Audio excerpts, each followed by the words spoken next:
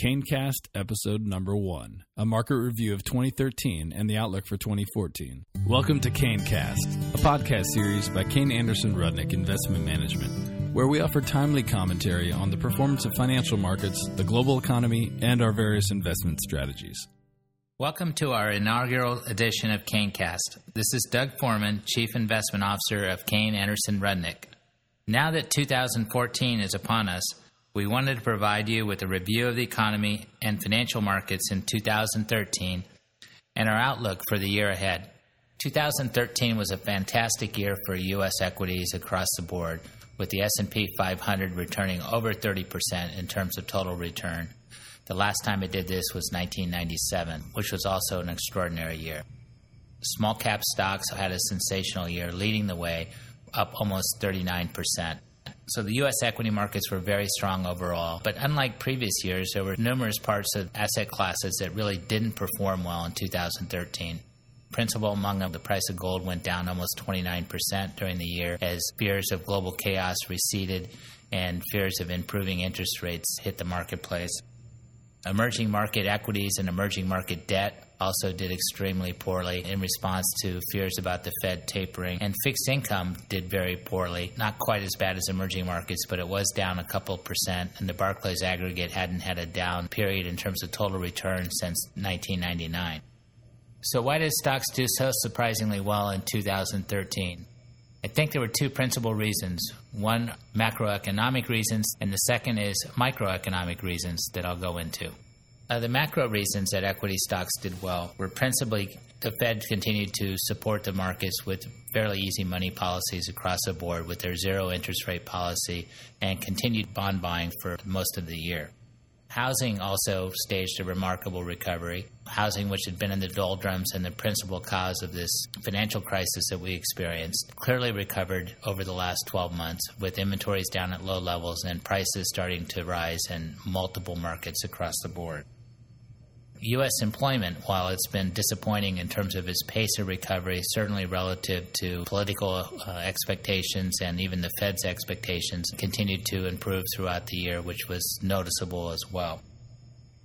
Now, Europe, which was the principal wild card coming into the year, many observers thought would go into a more meaningful recession, actually stabilized over the course of the year. And this has a very positive impact for corporate earnings overall, as many large companies particularly have about a quarter of their operations and operating earnings tied to the European economy.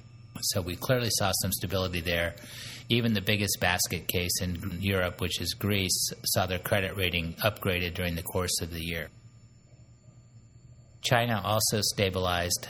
China coming into the year, many observers had feared would experience a hard landing in 2013 in their economy as it was trying to make a transition from an export-led economy to a consumption-led economy, would slow dramatically and find it difficult to generate any growth. China did go through this transition and is still in the process of going through this transition, but they are still able to generate growth on the order of 7% plus. So China at least stabilized over the course of 2013, which was also a very pleasant surprise relative to what people expected coming into the year. So what were the micro reasons that stocks did so well in 2013? First and foremost, corporate profits continued to grow. They're not growing at a solid double-digit rate across the board. They are growing at a good single-digit rate across the board. And corporate profit margins by historical standards are very high. Companies are very profitable, they're making a lot of money, they're generating a lot of excess capital, and they're deploying that capital very wisely in the form of either corporate buybacks, corporate dividend increases, or good acquisitions for the most part. The second thing that's happening that's probably the most underreported and least talked about factor, which I believe is actually very important to what equity prices are actually doing in the marketplace today, and that's the tremendous innovation that's occurring across a variety of industries.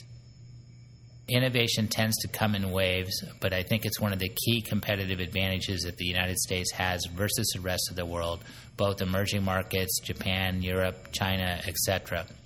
And innovation is alive and well in this country in multiple industries.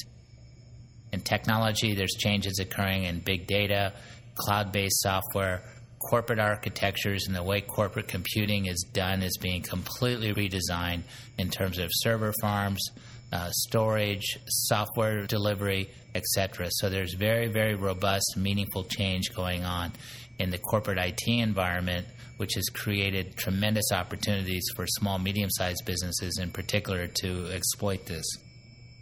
In the energy area, there's a shale revolution going on. The U.S. should be in a position to actually export energy in about 4 to 6 more years, which was completely unthinkable 10, 15, or even 5 years ago.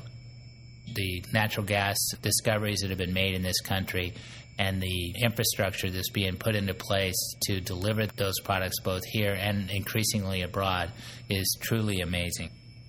In healthcare, there's tremendous innovation going on, not just because of the Affordable Care Act, which is providing opportunities for private exchanges and changing the way that employers can deliver healthcare to their employees, changing the way that the uninsured can get insured, and also biotech is going through numerous discoveries.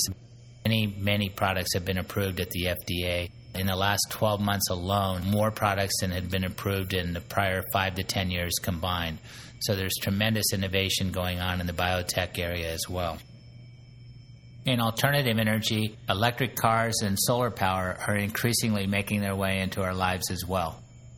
So what's our outlook for 2014?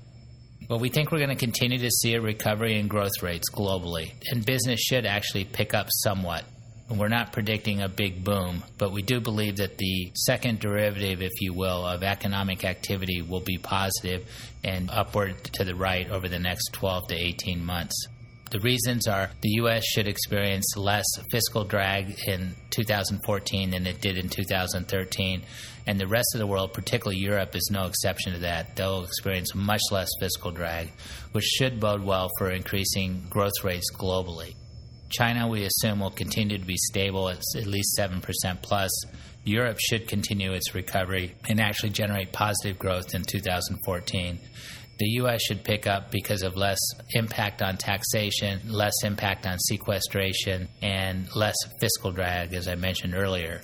So we think the odds are that business activity should continue to improve, employment should continue to get better, and housing, although it slowed down in the second half of this year in response to a pretty big increase in interest rates over a short period of time, we think housing will continue to recover because affordability is still very attractive and inventories are still very low.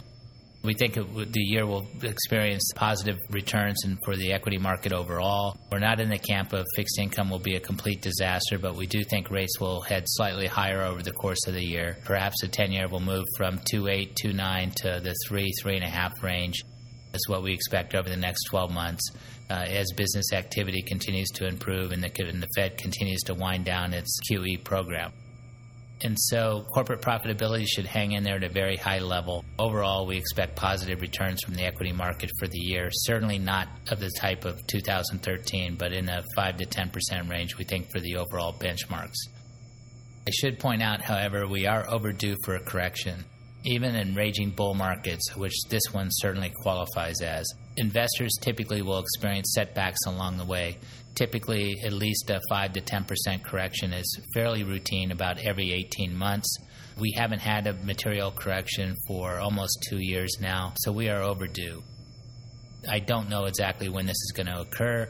It's possible in the first half of the year or second half. We will not do anything about that other than continue to own the high-quality businesses that we own for the long haul. But I would just caution investors that we have not had a setback of any consequence, and they do occur from time to time. So I hope you've enjoyed the podcast. We're trying to find new and clever ways to communicate with our clients, and we wish you all a happy and prosperous 2014.